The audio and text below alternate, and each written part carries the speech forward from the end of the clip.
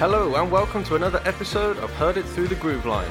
My name is Will Bennett and I'm the founder of Grooveline Music Education. I'm here to help you know how to best support the musical education of your child, even if you are not musical yourself. At Grooveline, when the lesson ends, the learning doesn't stop.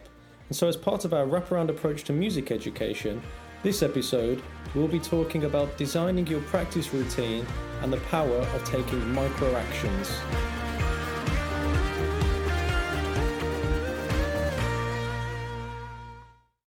Hi guys, welcome to another episode. We're jumping straight in here. This is part 2. So if you haven't yet listened to the previous episode, please listen to that. That was all about setting goals. And what we're going to talk about today is how we can design our practice routines and take micro actions to ensure we achieve those goals with consistency and discipline throughout this year. So we have set our goals. We've discussed this. We've talked about type 1 goals and we've talked about type 2 goals. We've discussed how we can figure out exactly what it is we want to achieve and break it down into a long-term, short-term, and a medium-term goal as well.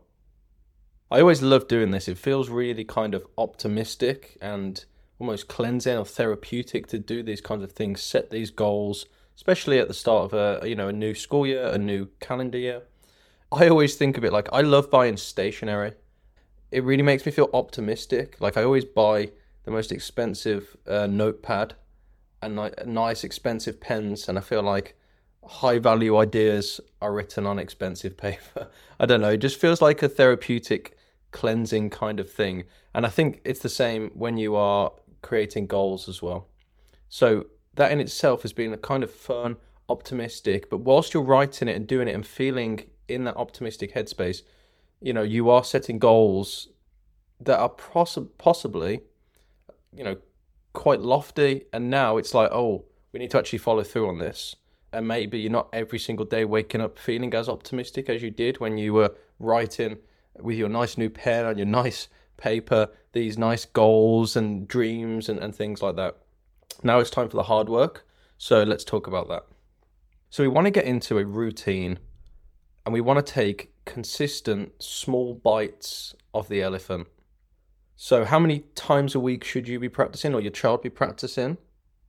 How long should they be practicing for? What should they actually be doing within each practice session?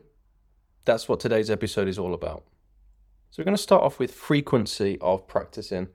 It's much better to do music little and often than it is to, for example, practice once a week for 2 hours straight. Music is something that needs to be consistently, almost drip-fed and practiced. So when you're thinking about, how many times a week should you practice, my answer would be, of course, the more you practice, the better. That's always going to be true. The more frequently and the longer you practice, that's always good. But, to set a realistic goal, I think 3, 4, 5 times a week, that allows a couple of days where you were too busy or whatever. I think that's going to be enough to keep the consistency going. That's in addition to your lesson. So you've got one lesson plus 3, 4, 5 practice routines. So you're picking up the instrument 5 or 6 times a week. In terms of the length of practice, obviously this does vary. And as I already mentioned, the longer the better. But there does come a point where you can practice for so long that you're not really making effective progress anymore. You can't concentrate for 7 hours in a row. It's just not realistic. So when we're talking about practicing, we want to probably spend, for a child, I would say 15 to 30 minutes. I think that's enough time to get done what you need to get done. Have consistent and disciplined practice. What we don't want to do is say, we're going to practice an hour every day and then not be able to follow through on that and feel like we're failing. We want to set a realistic goal here and something that's going to be enough that we can keep consistent. One thing to mention as well is what I'm talking about here is practicing. That's different to playing. Okay, so we're going to have a practice routine, which could be 15, 20, 30 minutes. But if you just want to play and explore and be creative, that comes separately to this. So what we're talking about is the kind of hard work that we need to do in order to improve.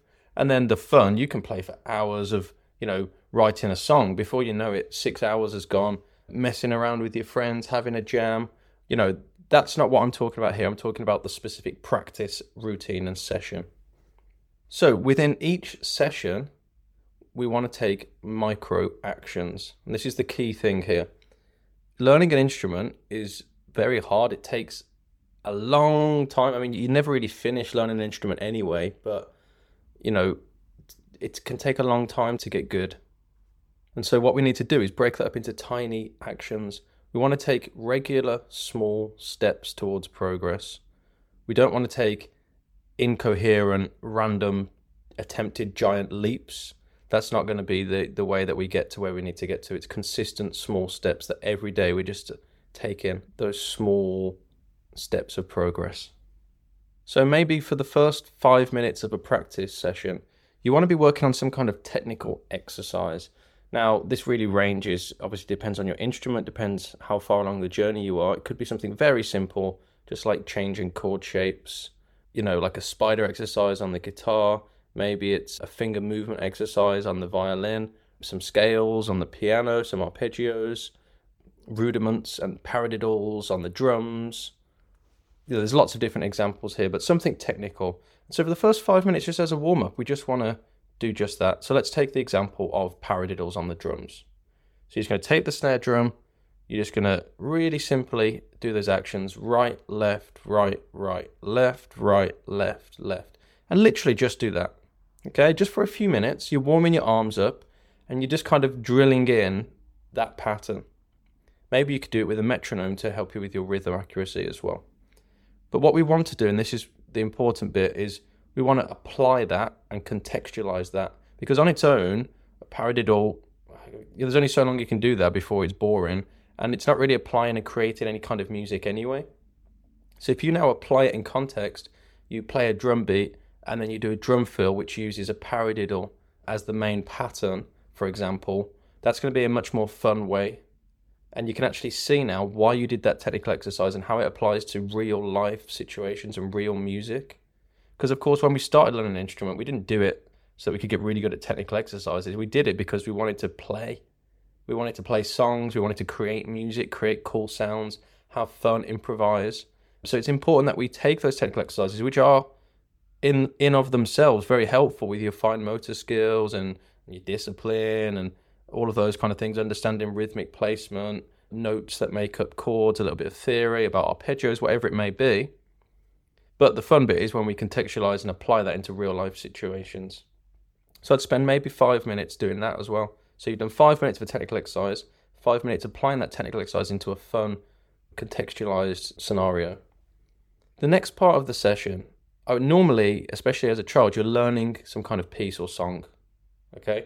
So what we want to do is take that piece and break it again into tiny sections. We're going to take microactions of improvement. What is not useful to do, and this is a trap that lots of people fall into because you would think this is what to do, but it's not. What you don't want to do is just say, here's my piece, play it from start to finish 2 or 3 times and go, there you go, I practiced. It's really ineffective practice. It's not really going to help at all. What will happen is you'll make a mistake and go back to the start again and you never quite get to the end anyway. Or you really struggle and muddle your way through.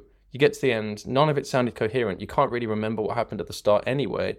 And no particular point of that piece has actually been improved by you playing it through today. Or maybe it's been improved by 0.001%. It's not the most effective way to do it. So what you want to do instead is break it down into tiny sections. And I mean tiny.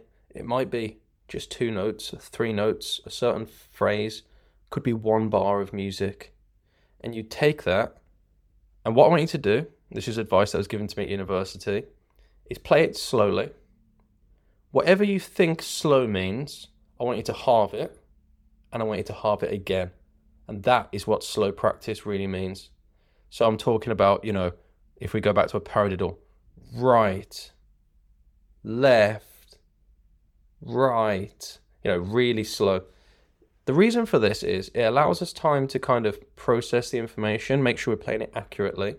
But also, what we're trying to do this whole time when we're practicing is we're creating neurological paths from our brain into our muscles. Now, these neurological paths, they do not discriminate based on tempo or speed. Just like when a baby is learning to walk, the first few times it just falls over. But eventually, its brain learns, okay, I need to put this foot here and this foot there. It's the same. You need to learn, I need to put this hand here at the same time as my foot hits the bass drum, for example, and then my left hand comes over and it hits the snare or whatever it may be. It doesn't matter how fast you're learning those patterns, you're creating those pathways. Once you've created those pathways at a nice slow speed, you will find that speeding it up is much easier because you've got that, it's also known as muscle memory, you may call it. You've got that muscle memory ready to play that particular pattern, those particular notes, that particular phrase or bar of music that you've been studying. So take that one bar, play it super slowly, and do it. See if you can do it 10 times in a row without making a mistake. Only then can you move on. If on the 9th time you make a mistake, go back to 0.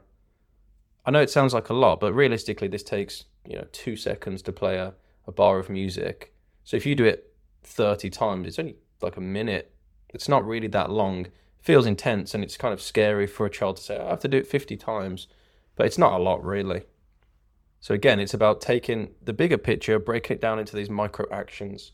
Now that we've done that, just like how we took the technical exercise and applied that into the context, that's what we're going to do now. We've worked on a couple of bars of music.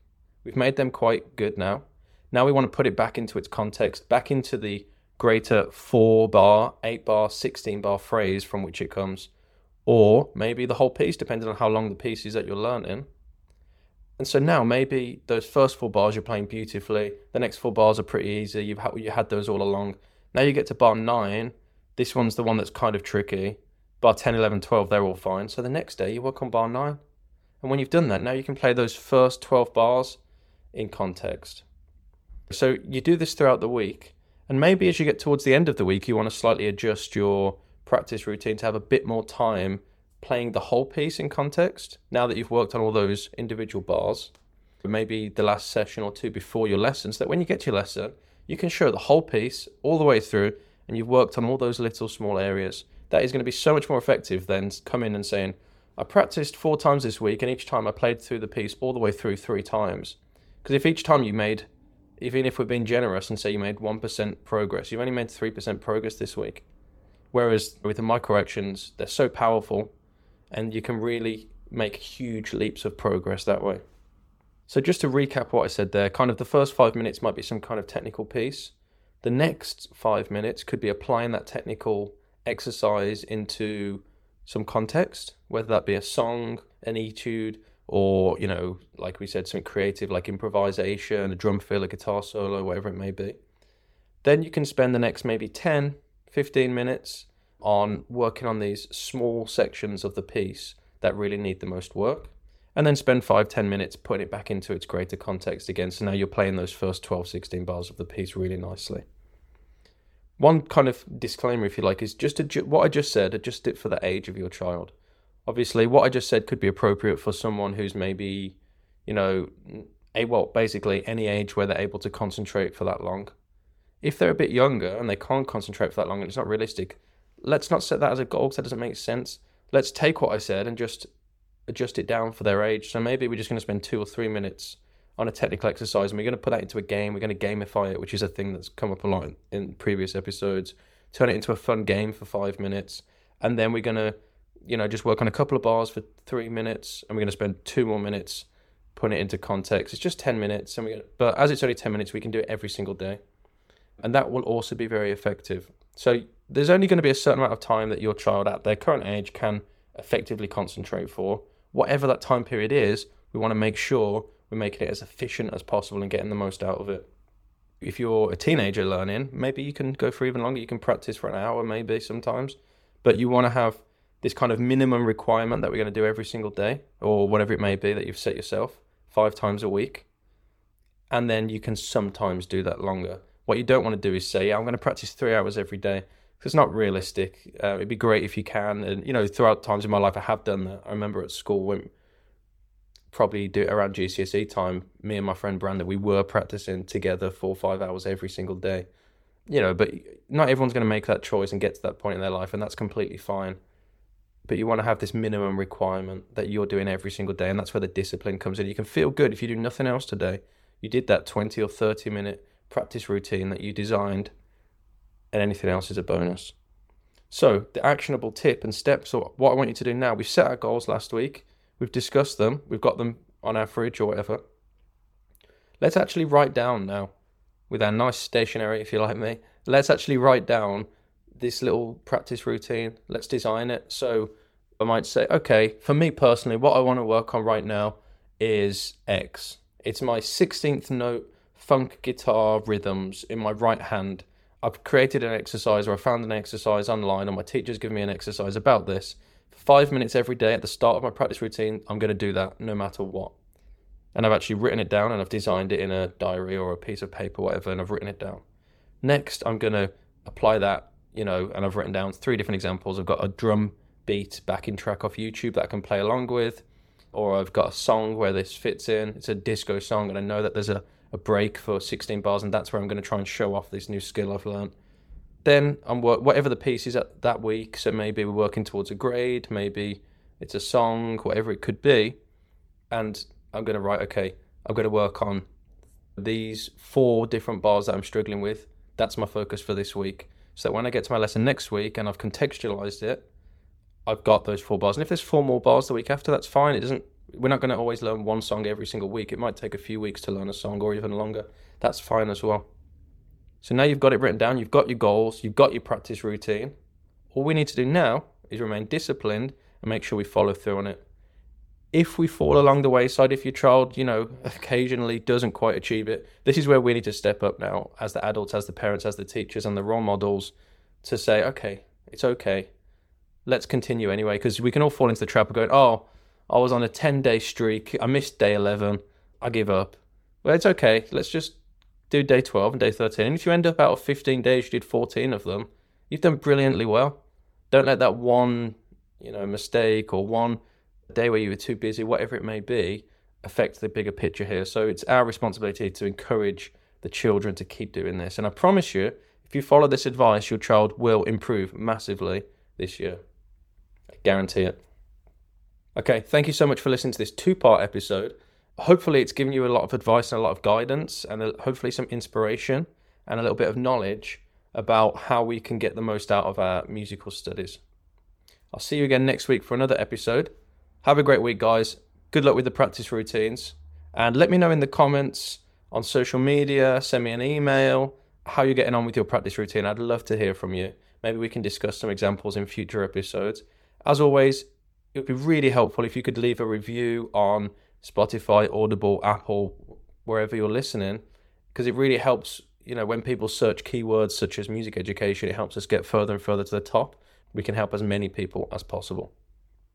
Thank you. Have a great week. Bye, guys. Thank you for listening to another episode of Heard It Through the Groove Line, the podcast that helps parents like you best support your children's musical education, even if you are not musical yourself. To find out more, you can follow us on social media, and don't forget to hit like and subscribe.